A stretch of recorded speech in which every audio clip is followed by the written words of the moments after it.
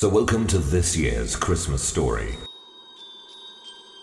By that master of ghost stories of the Victorian period, Charles Dickens, who would entertain and alarm his guests at soirees with his imaginary creations. This story is to be read at dusk in flickering firelight, bringing together many of his spine-chilling skills. It's called Mr. Testator's Visitation. Are you sitting comfortably? Then once again, we'll begin.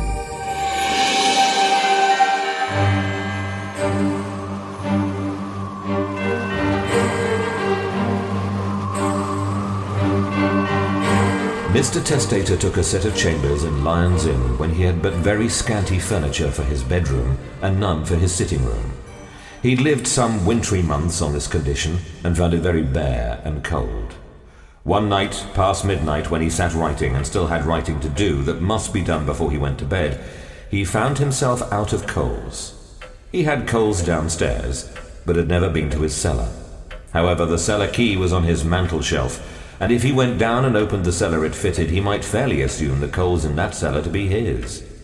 As to his laundress, she lived among the coal wagons and Thames watermen, for there were Thames watermen at that time in some unknown rat-hole by the river, down lanes and alleys on the other side of the Strand.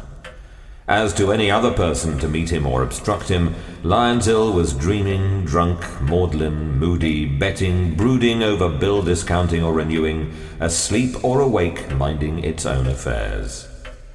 Mr. Testator took his coal scuttle in one hand, his candle and key in the other, and descended to the dismalest underground dens of Lyon's Inn, where the late vehicles in the streets became thunderous, and all the water pipes in the neighbourhood seemed to have Macbeth's amen sticking in their throats, and to be trying to get it out. After groping here and there among low doors to no purpose, Mr. Testator at length came to a door with a rusty padlock, which his key fitted. Getting the door open with much trouble and looking in, he found no coals, but a confused pile of furniture. Alarmed by this intrusion on another man's property, he locked the door again, found his own cellar, filled his scuttle, and returned upstairs. But the furniture he had seen ran on casters across and across Mr. Testator's mind incessantly, when, in the chill hour of 5 a.m, he got to bed. He particularly wanted a table to write at, and a table expressly made to be written at had been the piece of furniture in the foreground of the heap. When his laundress emerged from her burrow in the morning to make his kettle boil, he artfully led up to the subject of the cellars and furniture. But the two ideas had evidently no connection in her mind. When she left him and he sat at his breakfast thinking about the furniture, he recalled the rusty state of the padlock and inferred that the furniture must have been stored in the cellars for a long time. Was perhaps forgotten even, owner dead perhaps. After thinking it over a few days, in the course of which he could pump nothing out of Lyon's Inn about the furniture, he became desperate and resolved to borrow the table. He did so that night. He had not had the table long when he made up his mind to borrow an easy chair.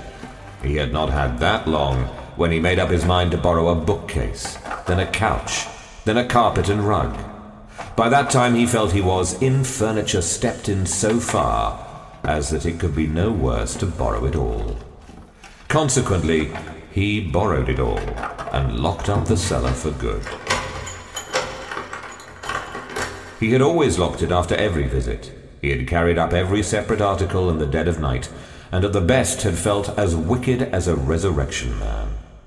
Every article was blue and furry when brought into his rooms, and he had had in a murderous and guilty sort of way to polish it up while London slept.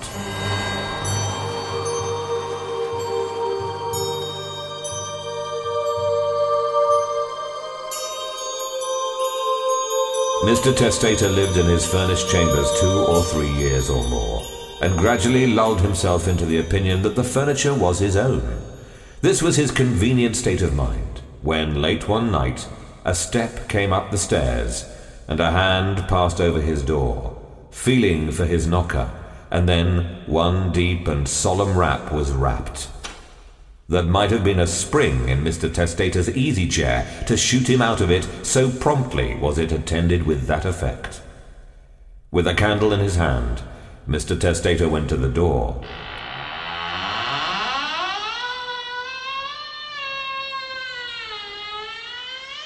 And found there a very pale and very tall man, a man who stooped, a man with very high shoulders, a very narrow chest, and a very red nose, a shabby, genteel man.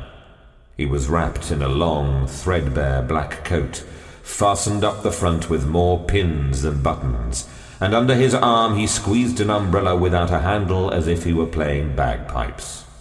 He said, "I ask your pardon, but can you tell me?" and stopped, his eyes resting on some object within the chambers. "Can I tell you what?" asked Mr. Testator, noting his stoppage with quick alarm. "I ask your pardon," said the stranger, "but this is not the inquiry I was going to make. Do I see in there any small article of property belonging to me?" Mr. Testator was beginning to stammer that he was not aware when the visitor slipped past him into the chambers. There, in a goblin way which froze Mr. Testator to the marrow, he examined first the writing table and said, "Mine." Then the easy chair and said, "Mine." Then the bookcase and said, "Mine." Then turned up a corner of the carpet and said, "Mine." In a word, inspected every item of furniture from the cellar in succession and said, "Mine." Towards the end of this investigation, Mr. Testator perceived that he was sodden with liquor, and that the liquor was gin. He was not unsteady with the gin, either in his speech or carriage, but he was stiff with gin in both particulars. Mr. Testator was in a dreadful state, for, according to his making out of the story, the possible consequences of what he had done in recklessness and hardihood flashed upon him in their fullness for the first time. When they stood gazing at one another for a little while, he tremulously began, "Sir, I am conscious that the fullest explanation, compensation, and restitution are your due. They shall be yours.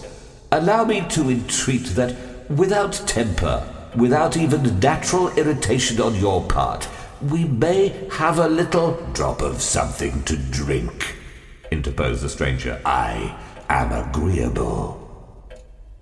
Mr. Testator had intended to say, "a little quiet conversation," but with great relief of mind adopted the amendment. He produced a decanter of gin, and was bustling about for hot water and sugar, when he found that his visitor had already drunk half the decanter's contents.